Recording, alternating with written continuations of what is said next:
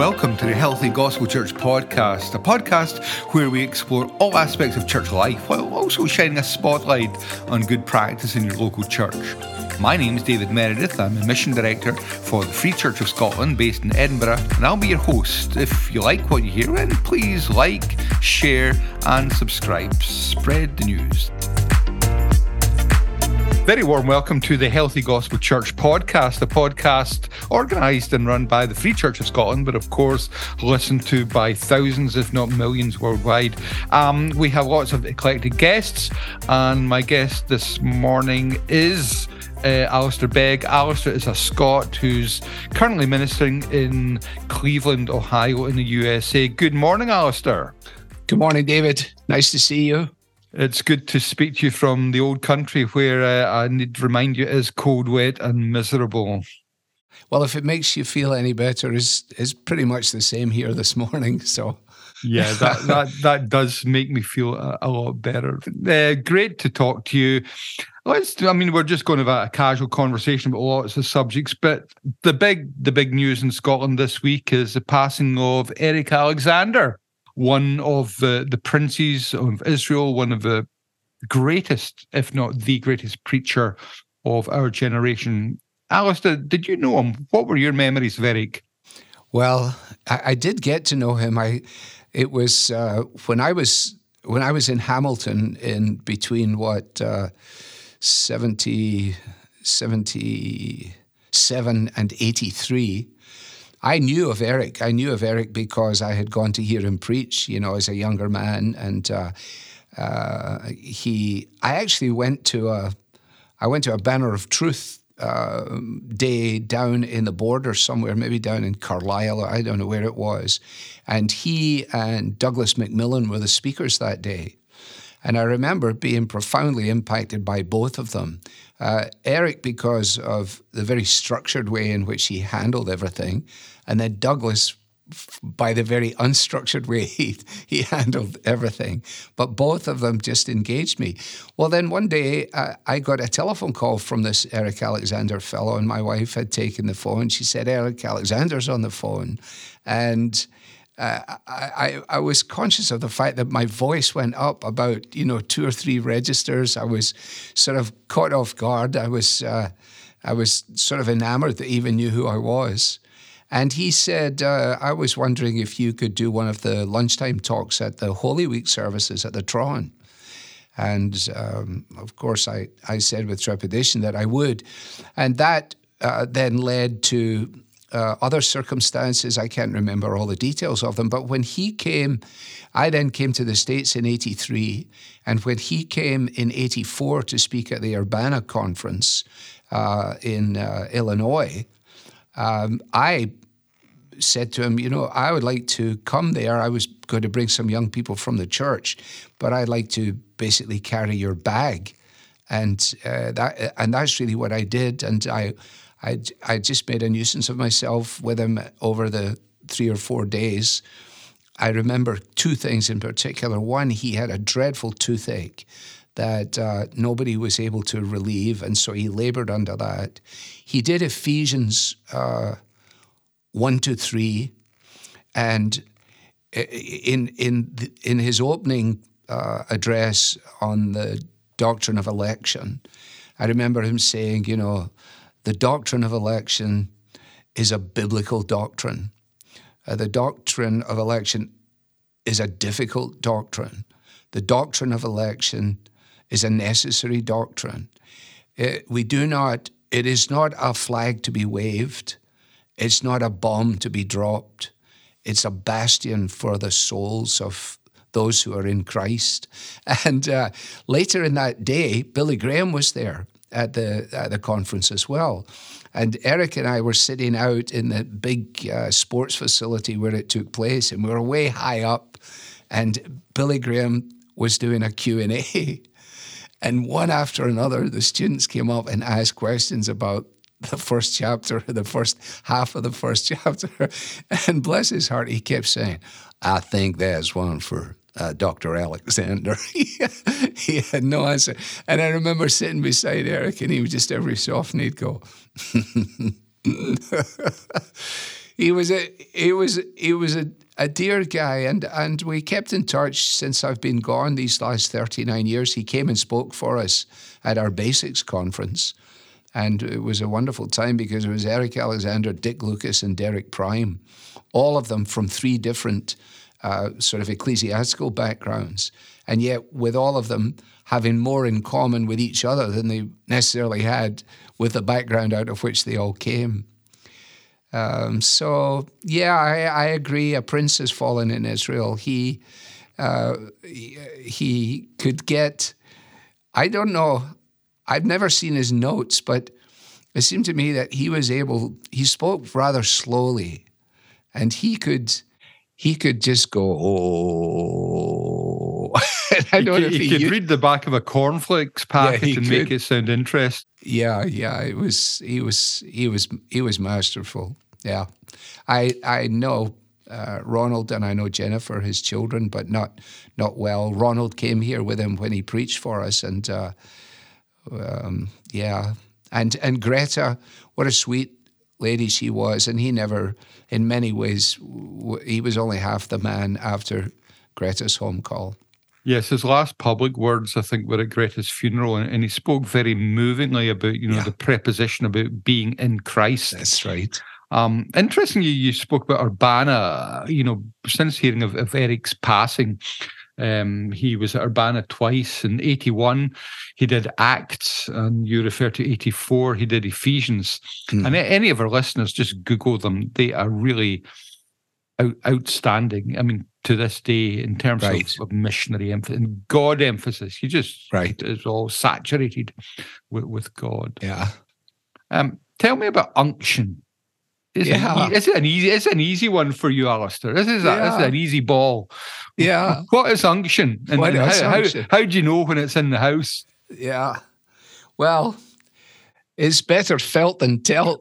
That's a great line. Yes, it is. You can use that for all kinds of things. But, well, let me say a couple of things. It is unction is a reality. First of all, let's say that the sort of the divine effusion of help, if we could, I'm just making it up as I go along, but the divine effusion of help is unusual, is not guaranteed. But it's I think obvious, at least to some, when it is present. I mean, if you think about the exponents of the necessity of unction, or what do the Welsh call it, the hoil. I mean, Lloyd Jones had such a high view of this kind of thing that he used to say he's not sure that he had really preached more than one or two decent sermons, It seems to me that is actually an unhelpful kind of perspective, because clearly we have all benefited from his sermons, whatever his own subjective sense of what was going on was about.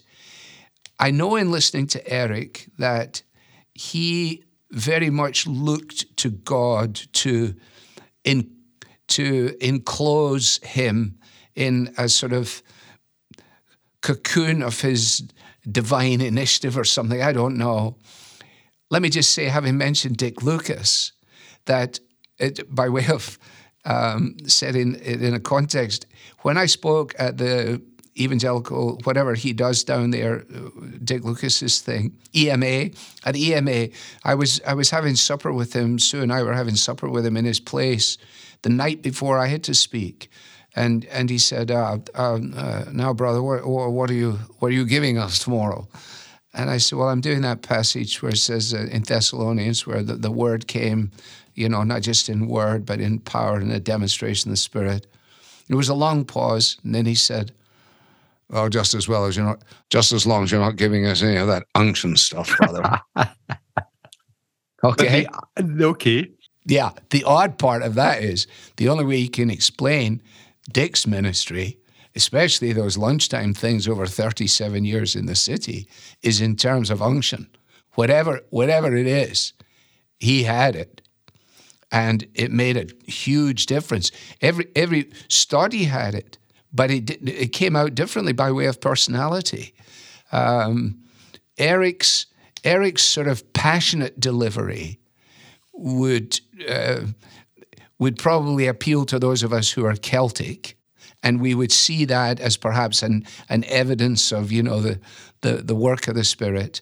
Whereas when we would listen to Stott, then it would be, we would not say because he's not passionate in that way, we're not seeing evidences of that.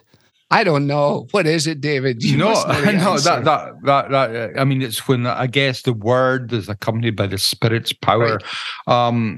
I think you're right to be not suspicious, but that's not the right word. But to put it in its right context. Right. It's not always felt, and maybe you feel you've had a bad day.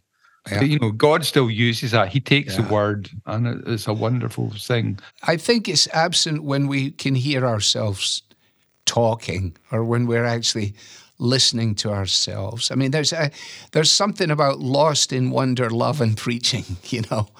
Lost in wonder, love, and praise, where we feel that we are literally a mouthpiece. We've done the hard work, and there are days, but I would agree with you that oftentimes, like over here in America, people tend to be far more, as you know, congratulatory and say things. I've never listened much to that because I'm so skeptical of my own heart that I don't find really great encouragement in that, because I never know. I don't know. We saw. I had a conversation in a seminary not so long ago, and somebody asked a question about passion in preaching, and this fellow that was was speaking along with me, he went off into, great realms of wonder about passion and how you have to be passionate and everything else. If you're not passionate, then whatever. And I listened to all of this, and I said, but wait a minute. And I said, what we do is we sow seed. We sow the seed of the Word of God.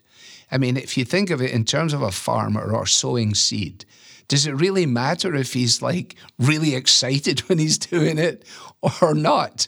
Does it make a difference to what happens to the seed? And he didn't like my response. Yeah, but you need a bit of passion. I heard Packer once describing, contemporary preachers. There's like irony here, given his style. But he said often he heard preachers who delivered a sermon with all the fervency of a weather forecaster. Yeah. So, maybe the American weather forecasters are more animated than ours. Yeah. Yes. Okay, leave that one alone. Absolutely. If you need a good answer to the question, ask Donnie McLeod. Yeah. Well, the Gaelic folk talk about the sheesh, and that's another. It's like the Heil. These mega Celts and steroids in another place. Yes. Let's not start in dreams and visions and all that stuff. We could be here all day. Now, another thing that strikes me about you, Alistair, is that you're pretty non-denominational in the best sense of that word. You're nice to Presbyterians. You do seem to have this healthy non-denominational thing. Is that accident or design? I think I'm a product of my background, David, really, in that respect. In that, my roots as a child are in a big interdenominational mission, near the fish market in Glasgow, the tent hall. So I'm this strange hybrid, because if you go to my father's upbringing in Caithness, to the grandfather that I never met, then, you're at the very heart of Presbyterianism. And then, so you've got that in your DNA somewhere. Then you've got this interdenominational thing, and then you've got going to the Tron with your dad as well to hear preaching, and then living in England, I was influenced by evangelical Anglicans, and when I was at LBC, the first placement that I did was at Christchurch Chorleywood in suburban London with a fellow called Peter Certain. And I went there very, very reluctantly, because I had enough of the Celt in me to say, well, we can't have these prayers being read and things like that. And within a 12-month period, I had actually come to appreciate a lot of the liturgy, not that it was high church in any way at all, it wasn't. And I recognize, for example, the tremendous opportunity that was there if you were to go into the Anglican ministry, in much the same way at that point, still in that point in Scotland, would be true going in maybe to the Church of Scotland, in that you started from somewhere. But I couldn't get there because I just found that my conviction about whether faith preceded or followed the act of baptism, but because I understand pedobaptism and believe enough of it to not make it a big issue, I think there's a certain kind of non-denominationalism, which is a denomination in itself. That it's a reaction to everything. We're not that, we're not that, we're not that. Whereas for me, I'm holding on to just about all of these elements. And it was illustrated perfectly, I think, with what I said before.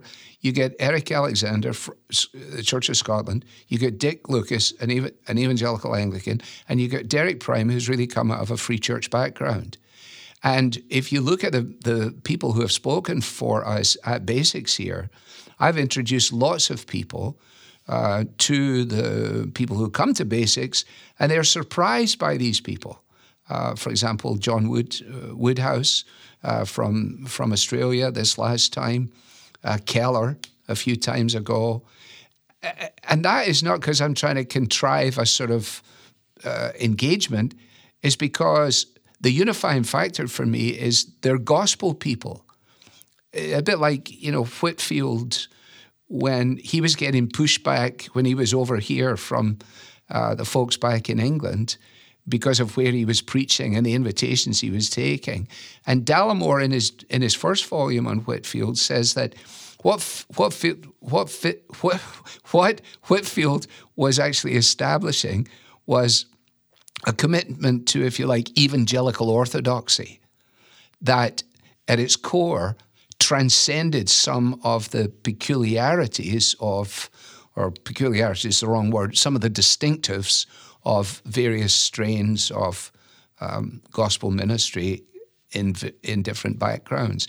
But I'll just say one final thing, and that is, this troubles me every so often, what you've said to me by way of intro, in that I say to myself, am I just guilty of speaking out of two sides of my mouth? The idea of being all things to all people to in order just to be, accepted, or am I onto something here that there really is? There is a way to move amongst and around these things, not on the basis of some kind of ecumenism, but on the basis of evangelical orthodoxy. For example, the Calvary Chapel guys with Chuck Smith and the hippies and the bare feet of the 60s and stuff, we are carried on their radio stations. We're on about 200 radio stations. Their distinctives are premillennial eschatology and what else have they got? They got premillennial eschatology and an aversion to all things reformed. And yet, for the last 10 years, I'm carried on that station. And Chuck Smith, who was the founder of the whole deal, when I would meet with him, I would always say to him, Chuck, the reason that you and I are friends is really clear. And he would say, why is that? He's wearing a Hawaiian shirt hanging out over his trousers and stuff. And I said, because we're both convinced that God loves saving people. Yeah. Yeah, a real good friend of mine, he's retired and pastor from Wales, and he's very much Lloyd Jones, Westminster Chapel, Calvinistic Methodist background. He's retired to Cyprus and attends the local Calvary Chapel and just loves it. Because the guys, they have a very distinctive preaching style. Sure. They just go through the Bible line by line. Right. And, the sermons are about an hour. Yeah. And this guy just loves it because he's a gospel guy. And that's it. I remember one of the old Free Church elders had this expression, the Christ in me sees the Christ in you. Mm-hmm. And that's a lovely kind of expression. It is. Yeah. So, that's what I see in you, Alistair. And the older you get, the more winsome, and if that were possible, and ecumenically minded, and just broad. And that, I can't stand broad evangelicalism in that negative sense, but in the positive sense. So keep going. Well, thank you. Well, look, I'm talking to you. Isn't this the Free Church? Absolutely. There you go. Now, wasn't it a Free Church minister who famously encouraged you in a bizarre way? Oh, yeah, Davey. In your early ministry. Tell the folks that story. Oh, dear. Well, that was Davy Patterson, and it was an OMF conference, and I was out of my depth in more ways than one. Didn't know Davy. He sat on the front row looking at me the whole time, and I tried to expound the first chapter of 2 Peter, and he never took his eyes off me in a very unsettling way. And I was not, it's come back to the question about unction. I mean, I was about as far away from unction in terms of my understanding of what was happening.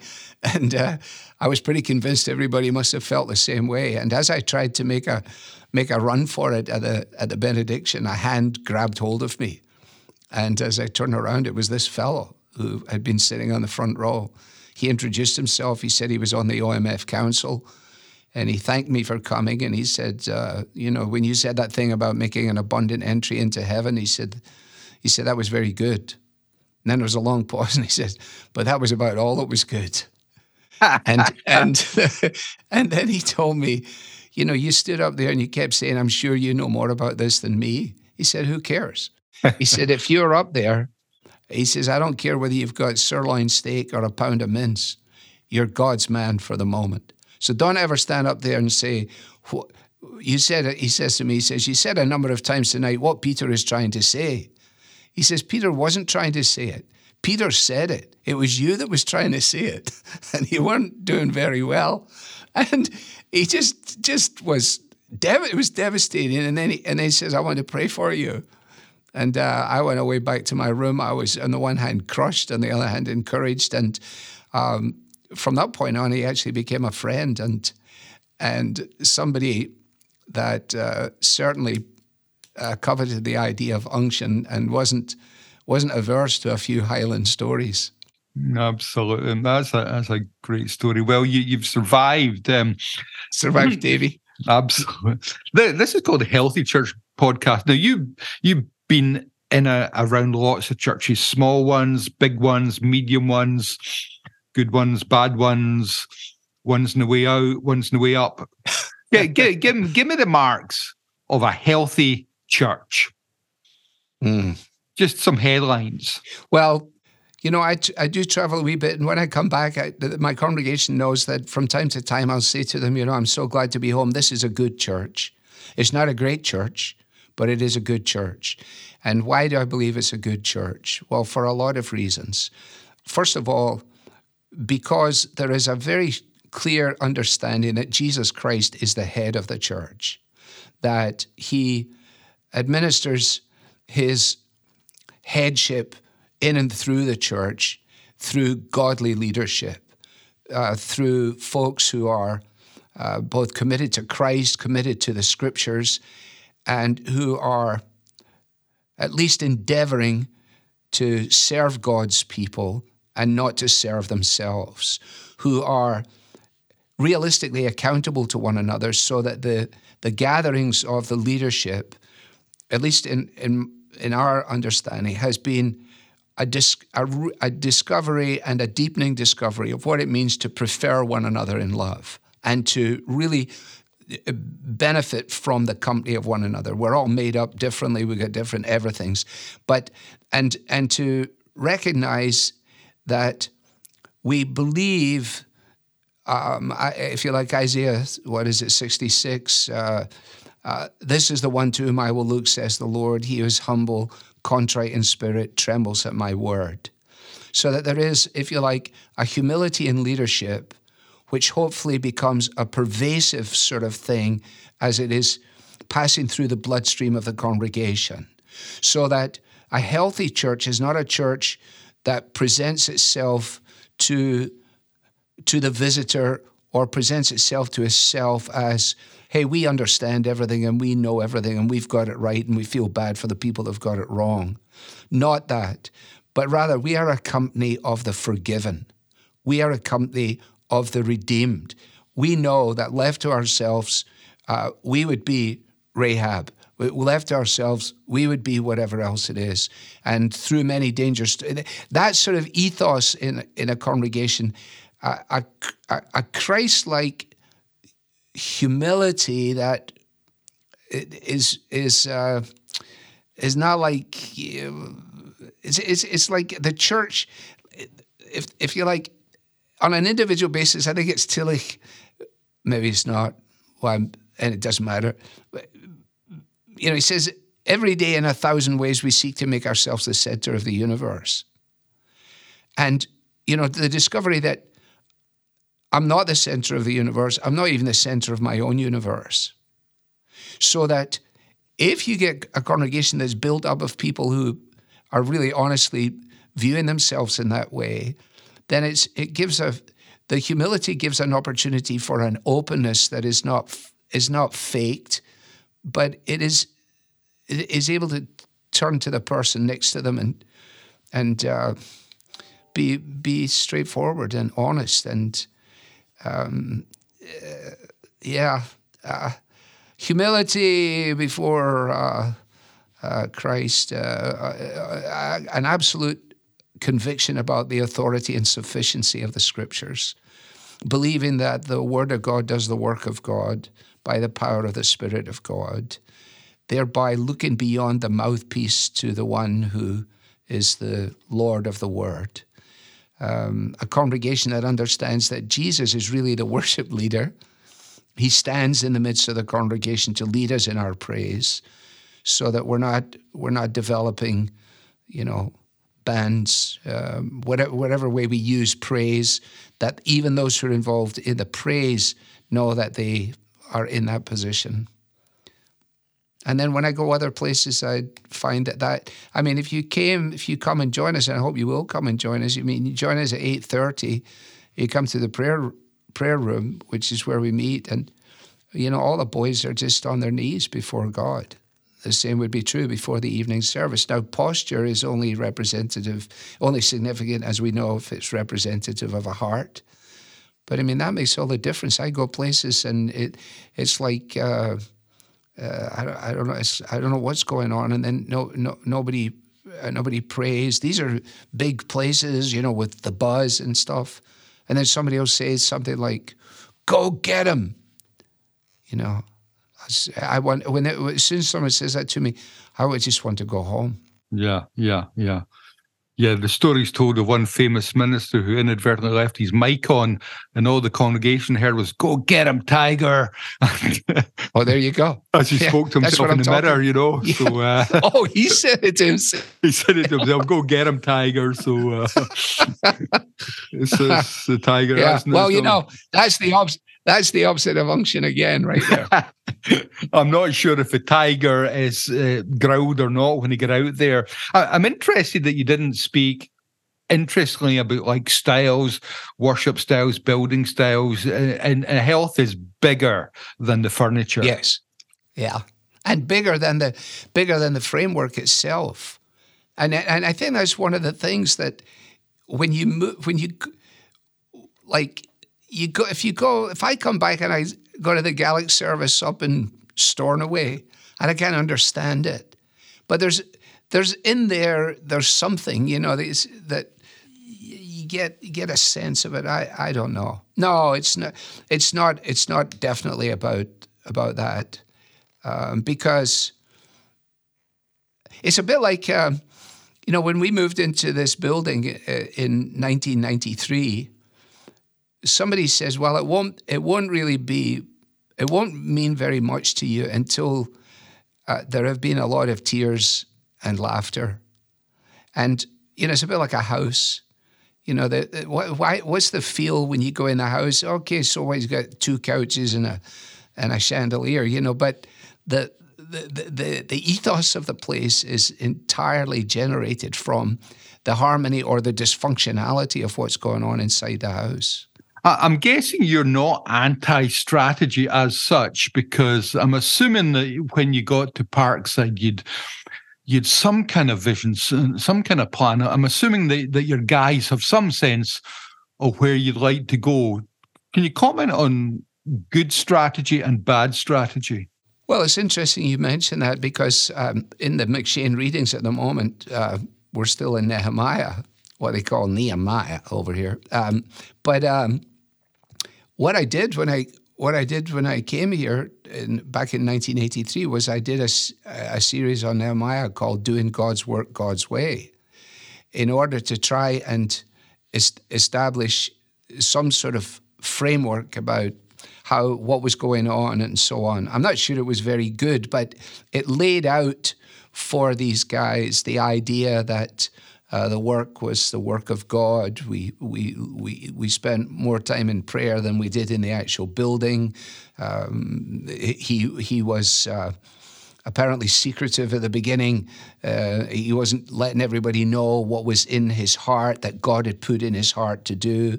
I mean, I think we have a legitimate right to expect that God, if he puts us in a position of leadership, will give to us at least some initiatives.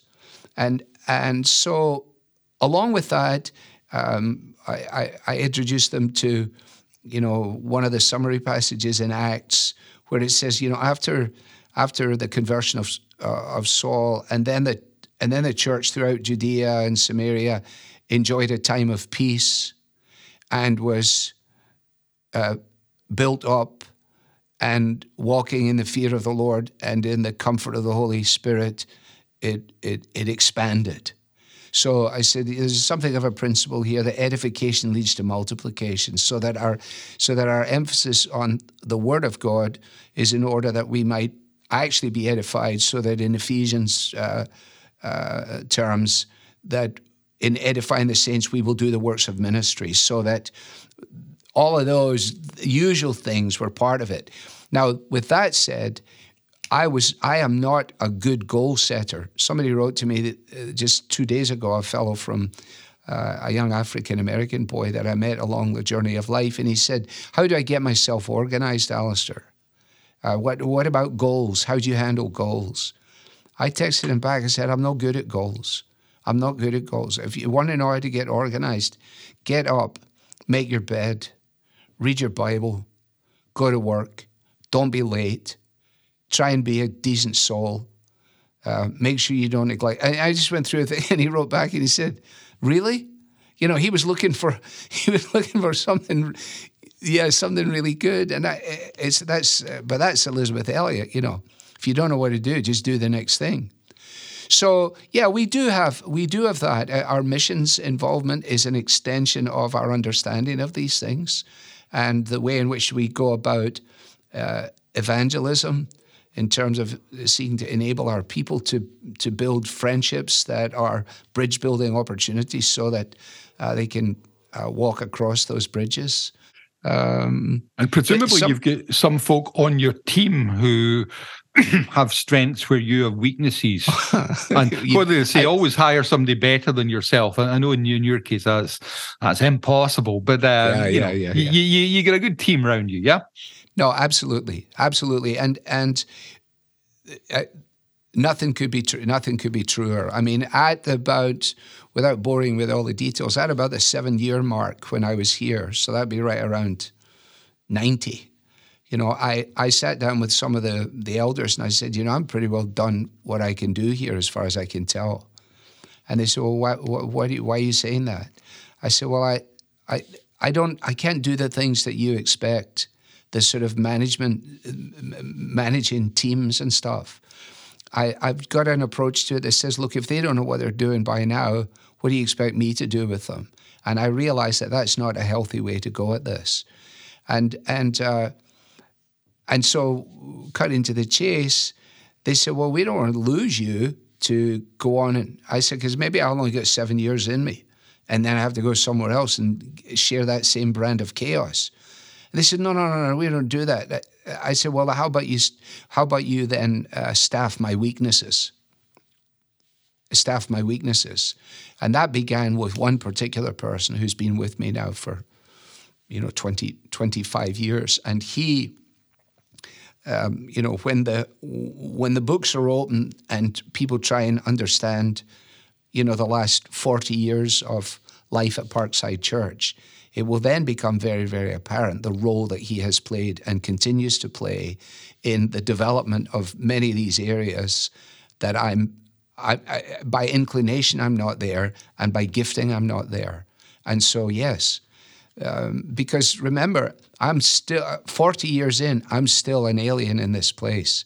The things that are underpinnings for me are not shared things.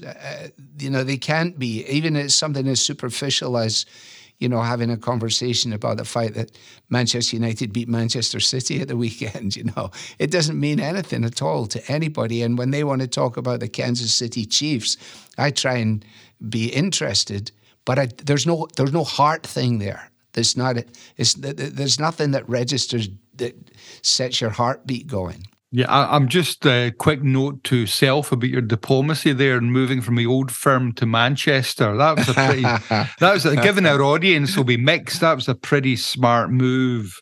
Well, I'll tell you what, it was tied 2-2, wasn't it? Yeah, absolutely. On January the 2nd. Yeah. That was better than it might have been, but ultimately disappointing. Yeah, there's stuff in America, I always find it not so funny, but disconcerting when they applaud you. You're in the middle of a sermon. You talk about unction. You're in a bit of a run there, and they start applauding you. You just like stop, or a piper pipes you in and say, "We wanted to make you feel at home." Yeah, this happens every day. Well, again, it really is, as Churchill said, it's two nations divided by a common language, and I have had to learn to. I'm not sure I've learned. I want to learn to moderate some of my responses to that kind of thing. I mean, I understand what you're saying. I was speaking at a university some time ago, and right in the middle of the thing, they started doing that clapping. And I told them, hey, don't clap. I said, please don't do that. It really knocks me off. Just stop doing that. Well, I got these letters from people. Who do you think you are, you arrogant rascal, telling people not to clap? And I let it go because I was going right back. And who do you think you are, arrogant rascal, telling me that I'm not allowed to tell the people? The correspondence is gone for the rest of our lives. But the generosity of the American mindset and the willingness to get behind you, you don't want to kill that too quickly, because when I come back and preach at home, one of the things I have to get quickly used to is that there's very little feedback from what's happening out there in that room. You can't look to them. I mean, if you do, you're going to assume that nothing good is happening at all, because that sense of making sure that we don't want him to get ahead of himself, Well, I don't want to get ahead of myself either, but I like just a wee bit of encouragement. Yeah, in America they clap. In Scotland they'd probably throw a dead cat at you, and that's the folk who are enjoying the sermons who'll throw the dead cats. Yeah. Let's talk just a couple of things before we finish up. I'm interested in conventions, conferences. Good or bad? I mean, I'll state my claim. I think they're great. I mean, you think of Keswick, I think of Old Testament idea of festivals. So, positives and minuses, Alistair, about big events like Keswick and conferences. So what's good and what have we got to watch, if anything? Well, yeah, I mean, I would agree that there's benefit to it. I mean, my next visit home is to the Bible by the Beach event down in, I think it's in Eastbourne. It sounds okay, but it's not a Scalpy Communion. I suppose it's a second best. Yeah. But I mean, so what is that? What is that about? I would imagine that it is some kind of effulgence from basically the Keswick mentality. So let's get together and do some things that individually as churches we might not be able to achieve. So in as much as it then energizes and encourages people to be together who perhaps are on a Sunday by Sunday basis in a fairly small and not immediately obviously effective realm, so that they can be encouraged by the fact that, the Lord is at work beyond our little place. And so with that said, there's also a mentality that must be fairly disheartening to pastors, in that when their people seem to get very excited about the convention and this is what happened there, it's almost like, telling your mom that, Mrs. Mackay's steak pie was so much better than yours. Exactly. Yeah. And I think maybe some of that comes across. People don't mean it to be that way, but I think inadvertently it can be disheartening to fellas. The way I approach it is I tell folks, these opportunities are supplemental to me. They're not fundamental to me. Conventions come and go. Coalitions come and go. Frankly, denominations come and go. But the work of Christ will continue. So I want to encourage and support things that are moved by a genuine desire to see people come to faith or be strengthened in the faith. Great. I mean, these conversations, these podcasts that we do, they can be a bit random and eclectic. We move from here and there. Let's put the landing gear down and do an approach into the airport. The big issue in Scotland just now, you're still in touch, is the Gender Recognition Act. There's a Section 35 order where Westminster has overruled the devolved Parliament in Scotland. I'm not interested in the politics. The gender issue, Alistair, two questions really.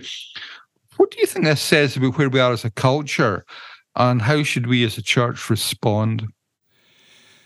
Well, as a culture, I would say certainly here in America, we've completely lost our way.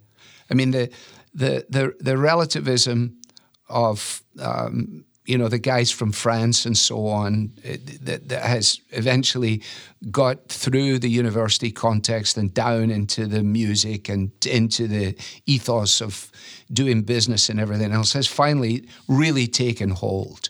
The idea of truth as an objective reality is pretty well... Foucault. Is passé. And not at the level of sort of philosophical ramblings, but at the realm of, when I was home, you hear people saying, "Hey, it is what it is," and as if that it is what it is. Either they say it defiantly. It can be like, "Yeah, I left my wife for the lady up the street." It is what it is. It cost me £75 for my Uber fare to get to Heathrow.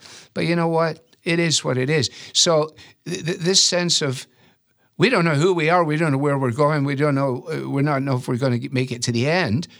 The ultimate end of that line in terms of Romans chapter 1 is where, in terms of human sexuality, it's one thing to deconstruct language. It's another to actually deconstruct yourself. And I just did the second half of Romans 1 largely in order to not in a thematic way or in a topical way, but to help our congregation understand where are we in this, that the wrath of God has been revealed from heaven, that against all ungodliness and unrighteousness of men, that the sexual issue is not the great sin, but the sexual issue is perhaps, if you like, the contemporary effulgence of turning your back on God. And the agenda, I mean, guys years ago in like Harvard and Yale who were looking down the corridor into, the 21st century and said, this is what we're going to do in relationship. Here's our strategy. We're going to, first of all, get people to sympathize with us. We'll go from sympathize to normalize, and from normalize to demonize. And that is where we now are. So that anybody who would push back against it is demonized. It's got to be canceled. You can't have this view. And so where is the church? Well, I would say that the church in Scotland, when I followed it from a distance, in terms of human sexuality vis-a-vis churches and all the Church of Scotland stuff, that issue was not about sexuality. That issue was about the doctrine of Scripture. And the doctrine of Scripture had been played fast and loose with for 60, 80, maybe 100 years. And it took time before its expression came. And so guys that should have been addressing it, for whatever reason, were not addressing it. And so then when the sexual question came, it made it very, very easy for people to say, oh, you see, you're just a bigoted bunch of people. Because we're not actually... My approach actually is to flip the thing on them. I say to my homosexual friends, I want you to sympathize with me. I want you to be kind to... will you be kind to me? Will you be kind to me? Because I got to tell you that I actually believe this book. I actually believe that God is the author of creation. I believe that he has fashioned things in such a way, and there is a way that is best, and there is a way that works. And I'm going to hold to that. So in our conversations, I've got to ask you to be sympathetic to my perspective. I know you want to brand me as this or that, the next thing. I want you to understand that I don't actually feel that way about you, but I do feel strongly about this. And I think we've got to develop a whole new apologetic as a church in dealing with these issues, because it's very, very easy to get on our high horse. And again, this comes back to what makes a great church. What makes a great church is when you're able to read the Corinthian passage, and it says, and these guys are not going to make it. The homosexual activities, the people slanderers, rascals, people. And such were some of you. God's converting power, yeah. Yes, yeah. Power of the gospel. And then you can say to the people, say, we're glad you're here, because some of us, I can introduce you to people who have come right out of this context, as opposed to, we have it all together, we know what to do. And so instead of we're not involved in mission, we're involved in admonition. So we just have a role of admonishing the culture or admonishing people, rather than saying, it's interesting to see you over here today in the middle of the day, madam. Do you think I could have a drink of water? Yeah. Let's close up. A final question. You know, you've been 40 years at Parkside, more or less. You went there when you were 10 years of age. So, you know, you boy preacher. You're not an old guy yet. I don't look upon you as an old guy. But when you get there, what sort of old guy do you want to be? Well, I don't know what I want to be. I know what I don't. I know what I don't want to be. I don't want to be a grumpy old guy. Oh, too late, man. that boat has sailed. Well, I don't want to be as grumpy as I could be, knowing how grumpy I am now.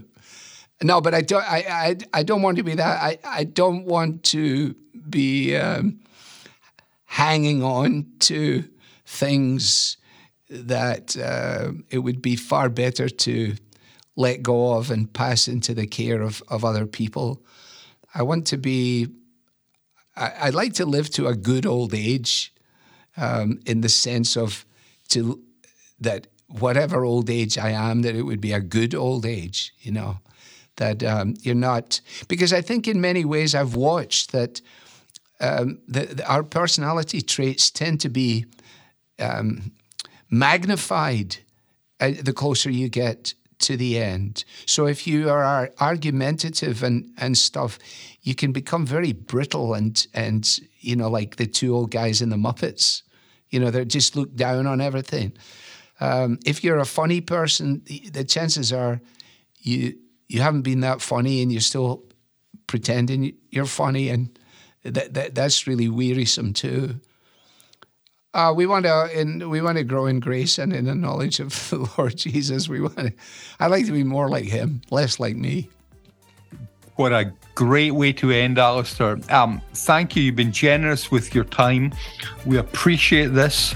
Our listeners will enjoy this, whether they're in their car or doing their jogging. Thank you for your time, and we wish you every blessing in Parkside. Thank you, David. Folks, listeners, thank you for staying with us, and look out for the podcast next week. We run a series of 8 at a time, and this is the first of our new series for 2023. Thank you for being with us. Every blessing, and have a great day.